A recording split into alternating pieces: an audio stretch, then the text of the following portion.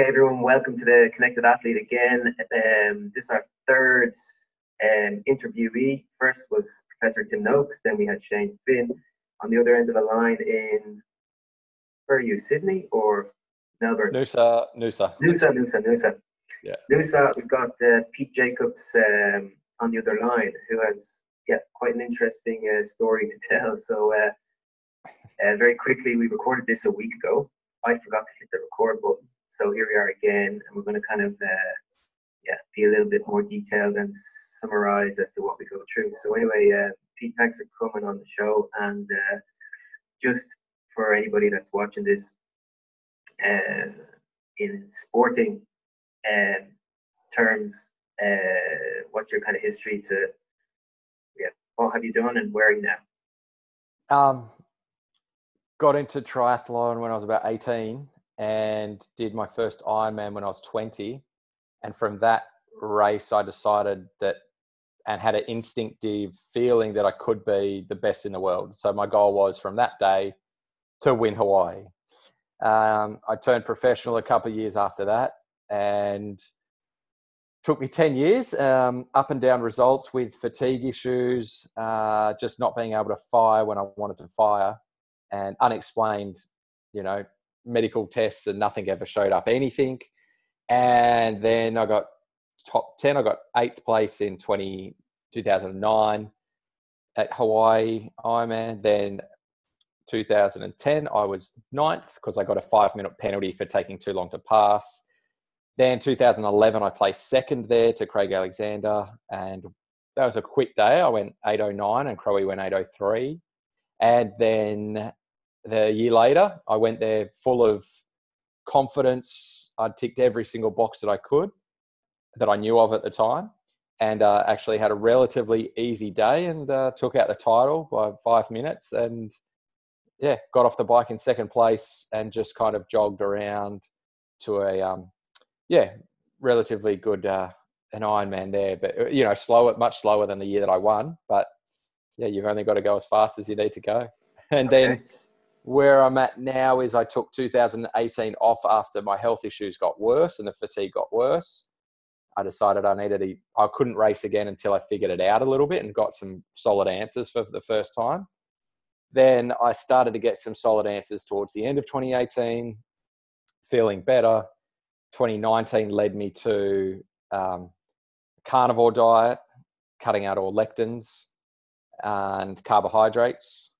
And then over, the next few months, I figured out there was still an issue of meat, fish, and eggs. I was still having some issues, some fluctuations in my skin, my bowels, my fatigue.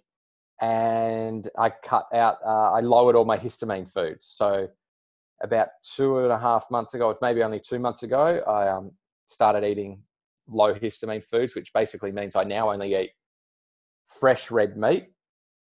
Occasionally I do have a bit of pork, a bit of chicken, a bit of goat, but basically just mostly grass-fed beef out of the freezer, cook it in the pressure cooker or the slow cooker. And that's how I eat. And I'm improving. I'm actually able to tolerate a bit more variables in my diet than I used to. And my issues are less common now. My skin issues, I'm not noticing. They're not as bad. And I'm really just starting now. So it's only been a couple of months of a bit more consistency. So I'm really looking forward to the next couple of months are pretty packed full of racing 70.3s. And then I'm really looking forward to December, January, February, some good big miles, and look at doing an Ironman and making a proper comeback next year. Okay. There's a lot there. Just to go back through the stages, usually I have to argue quite deeply with athletes and various other coaches and doctors as to why you don't need that much carbohydrate for performance. So Kona 2012, which you won, 8 hours 16, right? Yeah. Okay. What was your diet then? I was having gels in the race, plenty of gels. And overall general foods? Overall, in general, foods pretty much the same every day. It wasn't high carb. It wasn't high sugar. Okay. Every meal was brown rice, tuna, olive oil, some kidney beans occasionally, and some spinach, and a little bit of sweet chili sauce. So that was the sugar. But Okay. I didn't have. I wouldn't eat ice cream. I wouldn't eat biscuits. I wouldn't eat Okay. treats. So Right. pretty much the same meal every day. I didn't eat cereal that I remember much. That was meal about 3 times a day. Okay. Then you had your fatigue issues. And what prompted you then to go low carb? I started to talk to Phil Maffetone, and I'd Okay. listened to a lot of his stuff and it took me a while though to put together the low carb diet with the aerobic exercise. Okay. Because I knew nothing about exercise physiology, 5 years ago, nothing. Right. Okay. And now I think I probably know more than most of the other athletes on the Yes. course.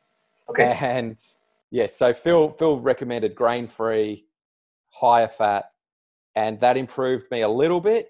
But again, I'm still having quite a lot of symptoms. Okay. Which is one of the reasons why I wanted to get you on here is because that I've been an advocate of fat adaptation and a lower carb approach.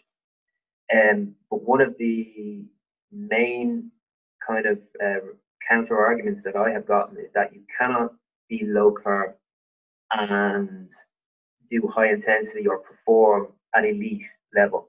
So just tell me what's been your best 70.3 over the last few months, and what time have you done, and what has your run split been?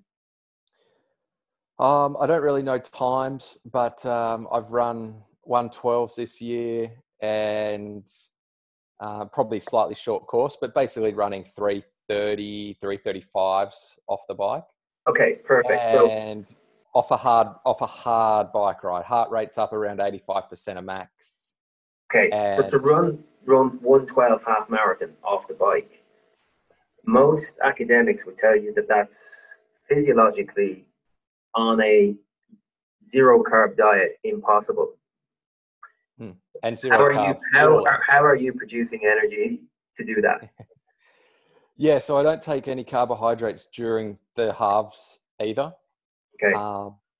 I rinse and spit Coke and maybe ingest, 10 or 20 mil of Coke if I feel like it. But on the bike, no carbohydrates, and just use caffeine on the run as well.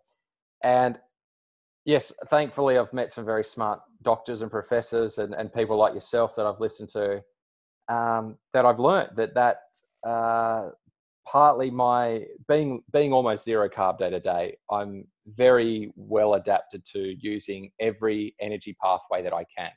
So not just fat or carbohydrates, but as the fat gets burned, it releases glycerol. So the glycerol through gluconeogenesis gets converted.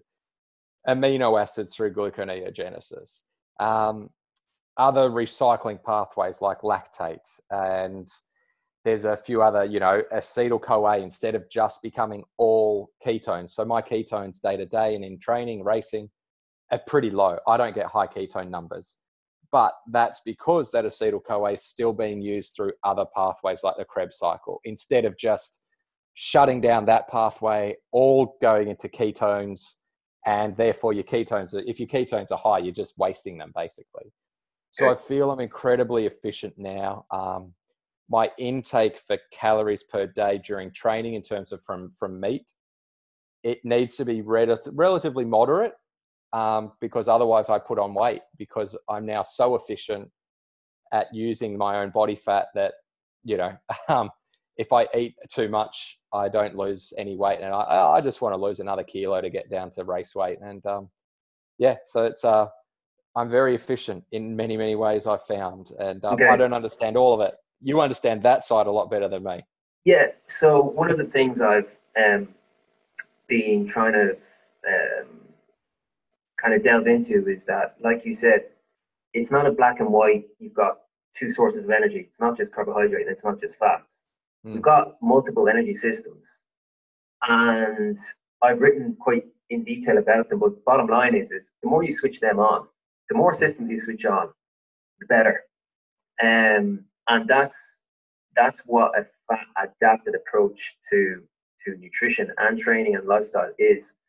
Um, so there's a couple of And I things. do, Yeah. well, I do, I want to add in that I still use carbohydrates that I produce, not just through gluconeogenesis, but my liver as well. So my liver is producing glucose from the glycogen stores, which athletes or people that have high ketones and very, very low blood sugars, it would appear that their liver's not operating at an optimal level to give them some blood sugar.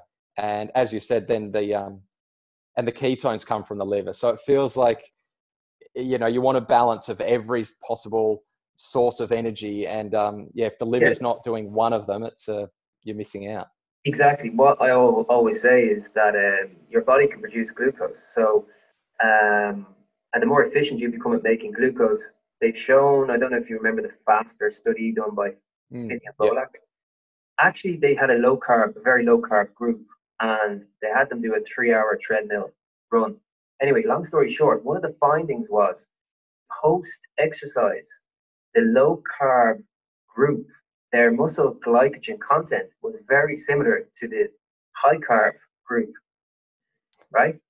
So if we did a muscle biopsy of your quad muscle, there is still glycogen there. So that's the deeper kind of understanding that people, when people go, oh, low carb, it doesn't mean that your body actually is low carb. Yeah. In fact, it means that you've upregulated your own body system to manufacture glucose. Some devil's advocate. So just to summarize, and I like this as well, is one of the reasons you've gone extreme, let's call it low carb, and eliminated certain food groups is from not performance but health issues, right? Yeah. Yeah. And anyone familiar with the paleo diet will know about lectins and phytates and oxalates. And some people, and not all, but some people become inflamed when they eat those foods. So eliminating, legumes and a lot of plant foods can actually be a lower inflammatory way of eating. Some obvious stuff, but again, because you've gone to the extreme end of this way of eating due to health reasons, one of the classic arguments is that your gut health is crucial for immune system and gut brain communication. Is just eating predominantly meats not harming your gut health and your by not having fiber to help gut bacteria grow? Well, my bowels and IBS and everything, it's the best it's ever been for starters. I've had gut issues for 17 years or something, and a great easy way of saying you don't need fiber or it's not helping is Dr. Paul Mason's YouTube on Low Carb Down Under about fiber, and he just goes through all the research showing that it won't improve your symptoms if you do have any pain, constipation, discomfort. Every study will show that extra fiber won't help that. And the gut health argument is incredibly a gray area, because most of the scientists that are at the high level of looking at this stuff, they might come out with a paper that says this may help, this possible connection, but they admit that they don't know, because there's no way for anybody to know what gut health everybody should have, what food everybody should have, what bacteria, what amounts of which bacteria. I mean, we're talking about millions and millions of different bacteria in your gut, and the people that promote gut health through fermentation or starches or probiotics or prebiotics, and they're trying to influence your gut health from these meals. And it's like, your gut will be healthy if you're healthy. If you're eating non-processed real food, there is no possible way that the humans evolved to need fermented, starchy, prebiotic, different types of bacteria.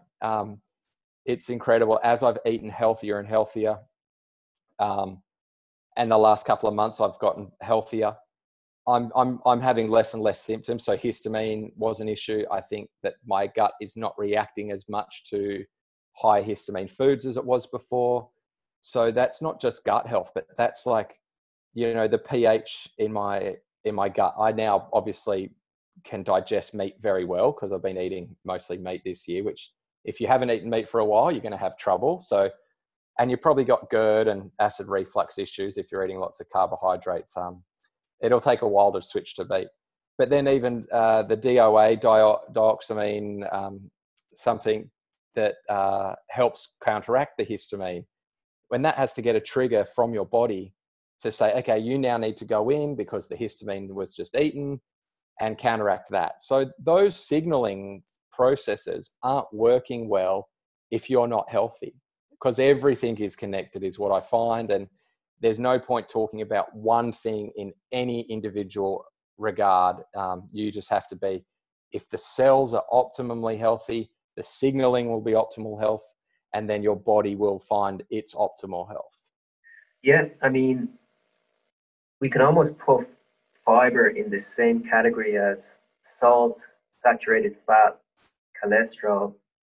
It's starting to become, again, one of these misunderstood and sort of industry-driven recommendations. I have another couple of questions on the extremism of carnivore and how it applies to you, and what generally people react to. But very quickly, what did you give us an average day of? What did you do yesterday, including training, and what you eat? Yeah, well, I'll go today because yesterday I flew home from China, and that's probably an interesting one too, because I fasted on the trip. Okay. So about 20 hours on the way home. On the way there, it's more like 26 hours because get there, sleep, wake up, have brekkie. So each way that I've traveled, I've just fasted, and I'm very comfortable doing that. But today, so woke up, and I woke up fairly early because I'd had a big day yesterday of traveling, and I was hungry early. So I cooked some pressure cooked meat. So I went for first of all, I went for an hour jog. Just, very slow and gentle. First run after all that travel and the race. An hour jog, and came home and had my slow cooked lean offcuts of grass-fed beef. So that was probably about 600 grams of that, 700 grams. Just cooked on a pan, or what do you do? In the pressure cooker. Okay. So that cooked for slow cooked it on high for a couple of hours. And then at lunch, I had a tiny bit of bacon with some lamb's fry. So probably about 400 grams of liver or something like that, with a tiny bit of bacon. And then I just had dinner, and actually then I went swimming and swam just a quick hard 3Ks. And then for dinner, I had 2 lamb shanks. Right. So they were quite big lamb shanks too. And they were delicious. 2 meals? Well, three today, but often I have 2. Yeah. Okay.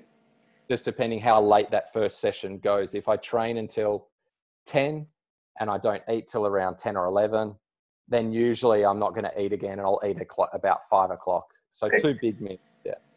So absolutely no types of plant foods, no grains, no herbs, no nothing, right?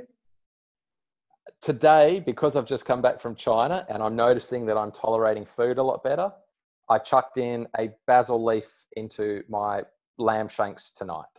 Okay, basil leaf. Okay. Yeah. So again, one of the counter arguments would be, I've noticed even myself, if I just have, let's say, a steak, there would be some, I have no problem eating, just a ribeye steak or something, but I would have a problem with maybe some satiety, appetite. In other words, fullness in your stomach. Simply, you're not getting much volume of food. So do you find that you have kind of more hunger now? Do you find that your appetite is controlled? Yes and no.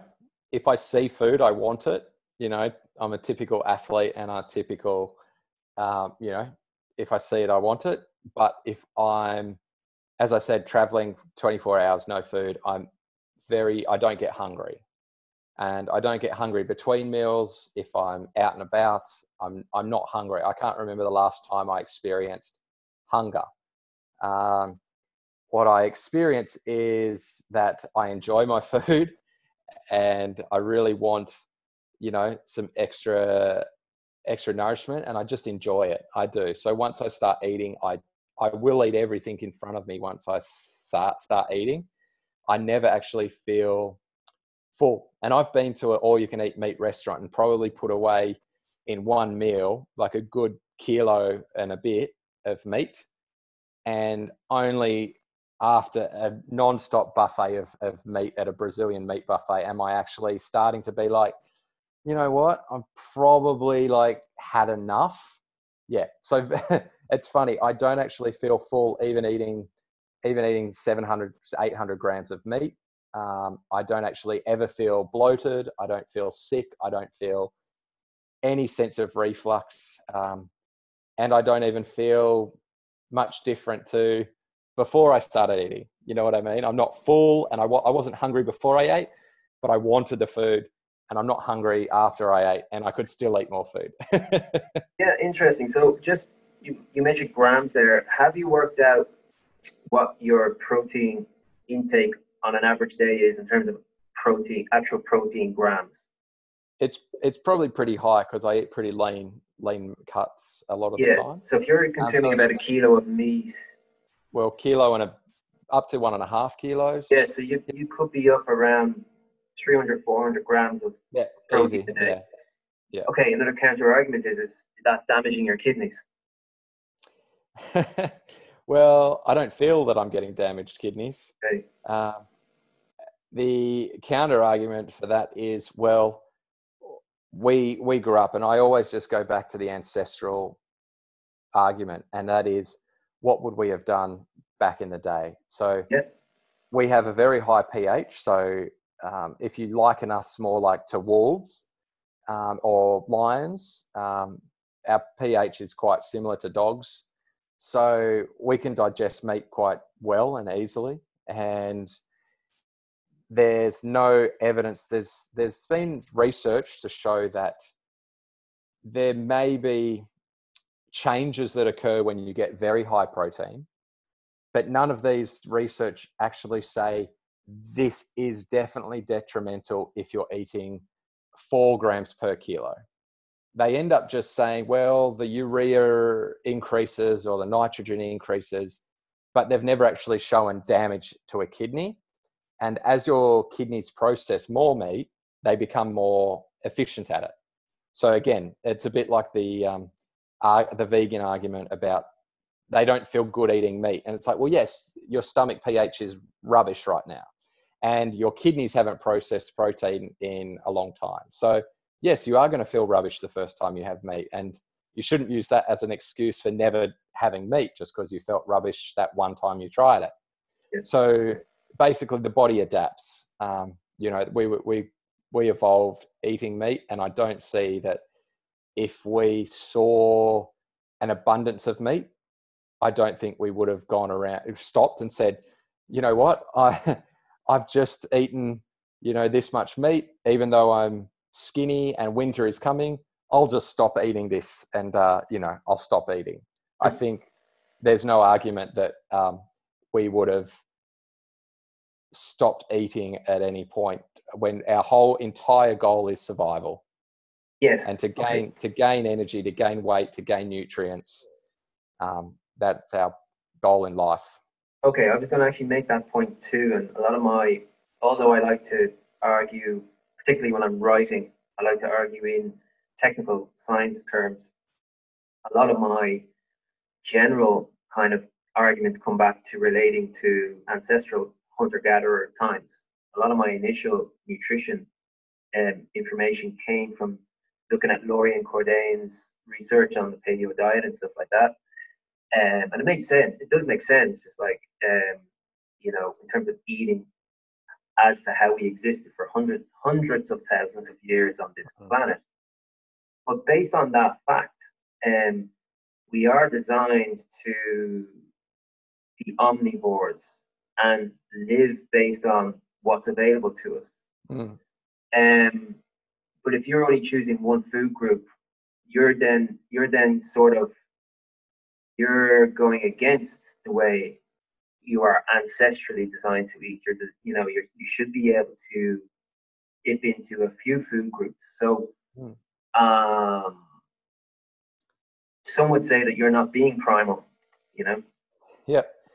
And most carnivores end up carnivore because they've had health issues, because they've still got IBS, they're still experiencing issues related to inflammation in their intestinal wall that is causing inflammation other areas of their body. So arthritis, autoimmune conditions, they're the main kind of people that end up going towards carnivore, and even just IBS issues. And that argument of not eating plants is, well, it's not the optimal food. So we know that liver is the highest nutrient dense food, not only nutrient dense, but we will absorb animal nutrients far better than we will absorb plant nutrients. So I think the term that a lot of people like Amber O'Hearn use is the facultative carnivore. And that's how she describes the human race, that we were designed to be carnivore, but we're able to eat plant foods when we need to. When we have to do that gathering, we can. When the berries are on the tree for, 2-3 weeks of the year in our local area, and we needed to gain fat quickly through fructose, that's what we did. And there was no limit. That's why I think that's why I don't get full very easily. I can eat a lot of food because ancestrally we needed to be able to do that. And the same goes for sugar. Very few people would ever actually feel so full if they just ate, sugar, if they ate fructose, if they ate high fructose things. Even if they felt full, they'd probably still be able to sip down a Coke. So there's a thing in our brain that just keeps allowing us to put more and more in of any of these things, fat, sugar. And often people who feel really full once they've eaten sweets can then still fit in some hot chips, which are carbs and fat and salt. So that trigger in the brain to basically never allow us to feel full often only comes from people who are experiencing bloating after eating too many plants. So, fruit's very nutrient dense in sugar, in energy, and some would say vitamins as well. But then you come to the stuff that's just, it only would have been 500 years ago maybe, where tubers were nothing like what they are now. A sweet potato would not have tasted so sweet. It would not have been so easy to eat that sort of food. But it was manageable and people would have been able to do it. But it certainly wasn't a food that they could have craved more and more of and eaten till forever. So I think, we're able to eat as much fat, protein, and sugar as we want. And then the plant stuff, which is much more fiber-based and really designed to make us feel full, is really not how we would have eaten, not very long ago. Okay, so in terms of general diet, again, I'll emphasize, and I think you'll agree with this, your choice of really restricting what you eat, it comes down to personal reasons based on histamine and inflammation and chronic fatigue and IBS, etc. Right? Aches and pains, depression. Yeah, everything. So what I would, are you familiar with the author Nassim Taleb? I don't think so. He is quite a well-known book called Anti-Fragile. No. It's really good. I'll give you a link after this. Long story short, one of his chapters is it's called The Power of Subtraction. And that's kind of what you're doing. Today's way of trying to fix things is to add, right? So when you go to a standard dietitian and you say you have inflammatory problems, they'll tell you to eat more of certain food groups, to get more antioxidants and to get more anti-inflammatory compounds, etc. Whereas your your way of doing things is actually subtract. Yeah. So the less is more. And well, I think the phrase that I use a lot now to try and open up a discussion with people when they say, "Oh, you need this or that," and you just ask, "Well, what's the problem?" So if somebody says to you, "Oh, but you need fiber and you need fermented foods to be healthy," and you say, "Well, what's the problem? Like, what's the problem that you're experiencing? And let's look at what would fix that problem. Let's not just, as you said, add stuff in because somebody's told us we need fiber, we need fermented foods, we need probiotics and prebiotics and all of that stuff." And it's like, no, let's just openly have a discussion about what is the problem and then work backwards from there. So, if the problem is that you've got IBS, you don't go, okay, let's add stuff to that we're not sure about, but there's a big, the research says it may help. So let's just throw it at it. And much rather than, well, we're eating something that is already inflammatory for you. Let's step back and reduce that. And then we can start to reintroduce once you've found there's no more problem. Yeah, I mean, it's the way I've worked for years, and one of the reasons I became known is because of my approach to training. I always recommended fasted state training, right? So when I started with the pro cyclists, they always wanted to know, okay, they kind of got how it worked, but they wanted to know what they could have to help them fasted train. Coconut oil with their coffee, yeah. BCAAs, protein. And I was just kind of saying, look, the best way to do fasted training is to have nothing, And a lot of the way the body works and life is by doing that. But what it doesn't bring any profit. So that's why your way of what you've described and my approach to a lot of things with fasted training doesn't bring any commercial gain, No, you can't sell it. And even your ideas and my ideas, we can't sell anything. We can't say, here's the 5-step program. Yeah. That's going to or fix here's the liquid that will help you. Yeah.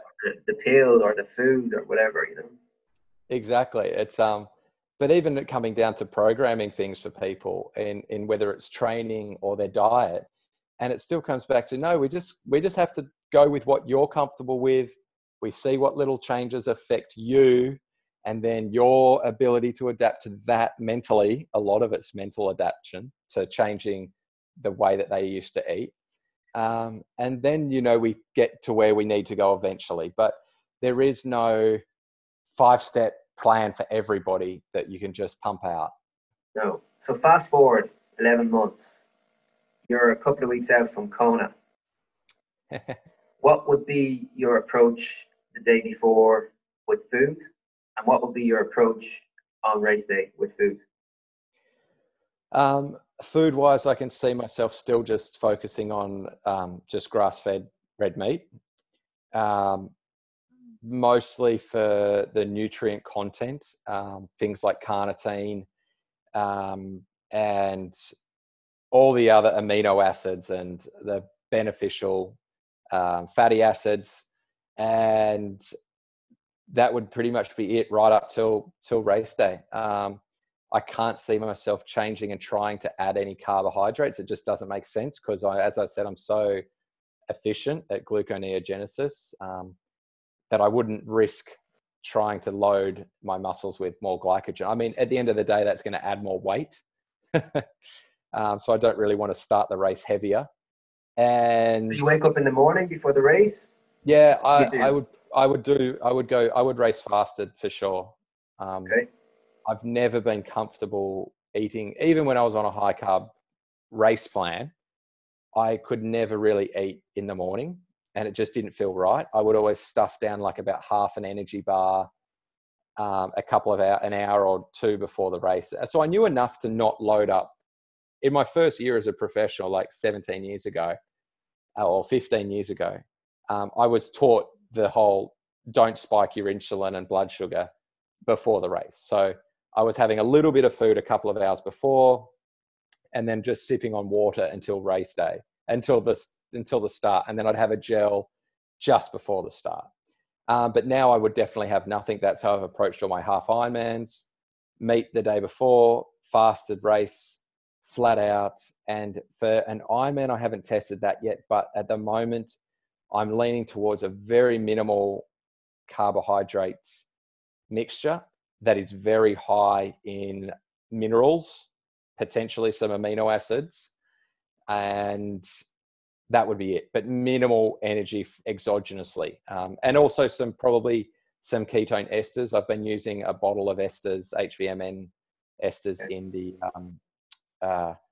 halves that I've done. Whether it does anything or not, I don't know. For me, because I'm not running out of energy at any point. I do use caffeine, and I would definitely use caffeine in an Ironman, but not as much as I use it in the half. I'd save it towards when I really needed it, towards the back end. And yes, I would definitely just focus on the hydration through a very high mineral, and not just minerals, but like I say, any other supplement that we can add in there that is potentially going to help blood plasma, energy levels, fat oxidation, without actually ingesting any whole foods. Okay. Like, so there would be a lot of first time things there. So you'd be a pro going in with a pro license to race Kona World Championships without any carbohydrate loading the day before. In fact, virtually none. For the year before, and doing something that probably, I don't know, I'd like to know if it's ever been done before. Has anyone ever raced Kona or an Ironman fasted? To me, it makes perfect sense, right? And to most other people, it wouldn't. You would then be looking at doing probably an 8-hour-ish race, which is basically, top 10, top 5, possibly podium, and not taking in any so-called fuel for the pace at which you're running at. Yeah, I could be taking in, my entire race could be as much as some athletes take an hour. Yes. So on that very subject, I discussed this with Professor Tim Noakes.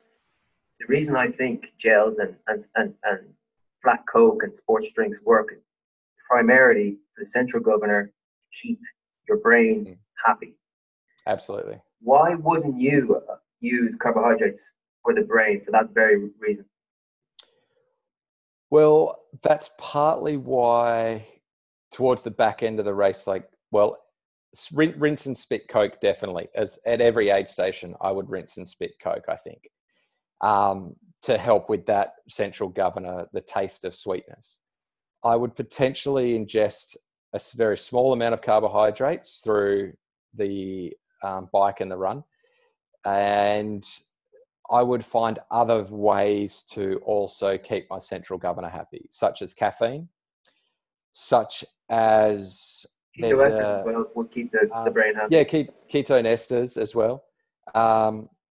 Then I just got a delivery of the Unimate. Yep. You've heard of that one? So it's another stimulant from the yerba mate plant that's been refined down, and they've produced a product that has it's theobromide, I think, and a couple of other chemicals from the plant. Caffeine-like, yes, exactly. But just obviously different receptors, so you can get it. I have started playing around with nicotine outside of training. Yeah. And I do find outside of training, I get a bit of a delayed response. So I don't feel great at that minute that I have it. It may just be the gum because I'm chewing gum. But it's a relatively clean gum, this Lucy brand, and it hasn't got the titanium dioxide and that can be bad for your gut lining and stuff. So I've mucked around and I feel good like an hour later. So I've actually had some gum before I've done a presentation on stage the last couple of weeks. I've done a couple of talks, and I find that it does give me a little bit of I'm just a bit more switched on. So instead of just loading with caffeine, because I don't drink a lot of coffee and I don't want to have coffee all the time, that I'm mucking about with. And in training as well, I do find it, but I haven't actually used it in the middle of a session. I've used it pre-session, pre-race at very small doses, like 1 milligram. But I haven't used it throughout a race. So whether that's something where you chuck on a nicotine patch for the whole race, maybe things like that. There's still a lot of experimentation to be done around legal supplements that could be a great benefit to the central governor theory. And I'll keep picking your brain over the next 11 months about. Well, I honestly do think one of the best legal supplements is glucose for the brain, right? During. But look, I could go on, and I'm just glad we found you, because, like I said, I've been banging my head against the wall for almost 10 years, saying that this can be done, and it can be done at elite level. So you need to keep going, and it needs to get out to more people. And to finish off, and I'm going to put some links up to, because like are you married? Yep. Yeah, you run your own business with your wife, is that right? Yeah. To finish off, it's about health coaching. Yeah. Health coaching. I work with a lot of Ironman triathletes, distance runners, cyclists, obviously. Now they're not going for 8-hour Ironman. I've got a guy I'm working with who's a professional Xterra triathlete. He would be nowhere near what you're doing with your diet in terms of fat adaptation and low carb. What would you give the average person? What would your one recommendation be in terms of how to become less reliant on carbohydrates, and how to be able to be fat adapted? And what would be your general advice, and maybe to the current clients that you coach at the moment? It's perception is everything. That's my key advice. Perception is everything. So even if you are swapping over and you experience low blood sugar, that's just a temporary state of your brain freaking out. So what you need to do at that point, if you've done a fasted training session but aren't fully fat adapted, all you need to do is just stop your session, calm yourself down. So stand there, close your eyes, take some breathe into your belly, and just get your nervous system to relax, get your brain to relax. Have a sip of water, and if you give yourself sort of 5 minutes to just go, okay, I'm safe. You need to do that to yourself. Tell yourself, literally say it in your head, I'm safe, I'm okay, this will pass.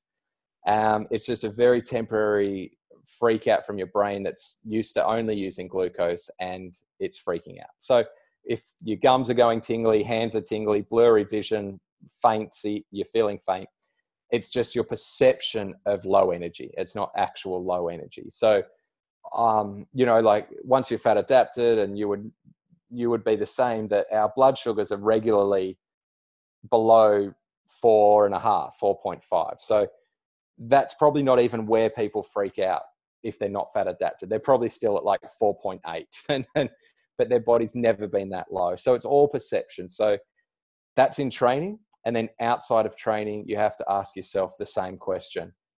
Am I tired just because I've had a busy day, it's been a stressful day, and my brain has just used up all its mental energy? It's got oxidative stress, the same as my quads would if I did, 4 hours of hill repeats. It's just your brain is tired. So you just need to sleep. You don't need to go and grab gels or fruit and think that will give you energy for the session you're about to do. If you need energy and you still want to get the session done and push through this feeling of being tired, you need something else. You need to do some mental techniques, or you need to use a stimulant like a coffee or a tea, a caffeine. And even if you just have a little bit of something, as I say, this is my advice as well for our clients. It's if you get to that point and you're shaky and you're faint, just have a little bit of something you like. So if you really love Coca-Cola, have some Coca-Cola, but just don't have a lot of it, because even just tasting something that you enjoy is going to release more happy hormones than if you had a gel that you taste like crap and then you try and get that energy. So if you're low blood sugar, eat something you enjoy for the happy hormones. If you're tired from work, do something that gives you happy hormones.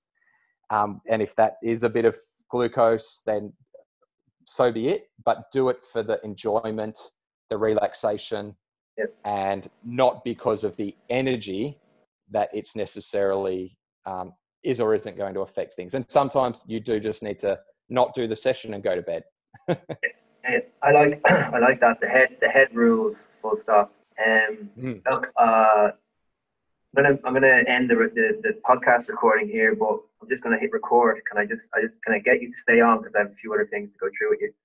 So look, it was a great podcast. I'm gonna try and get this out to the general public. I'll put Jan Frodato's link on it on Twitter or something, and yeah, we'll go from there. But anyway, thanks, Pete, and I'll talk to you in a second. Cheers.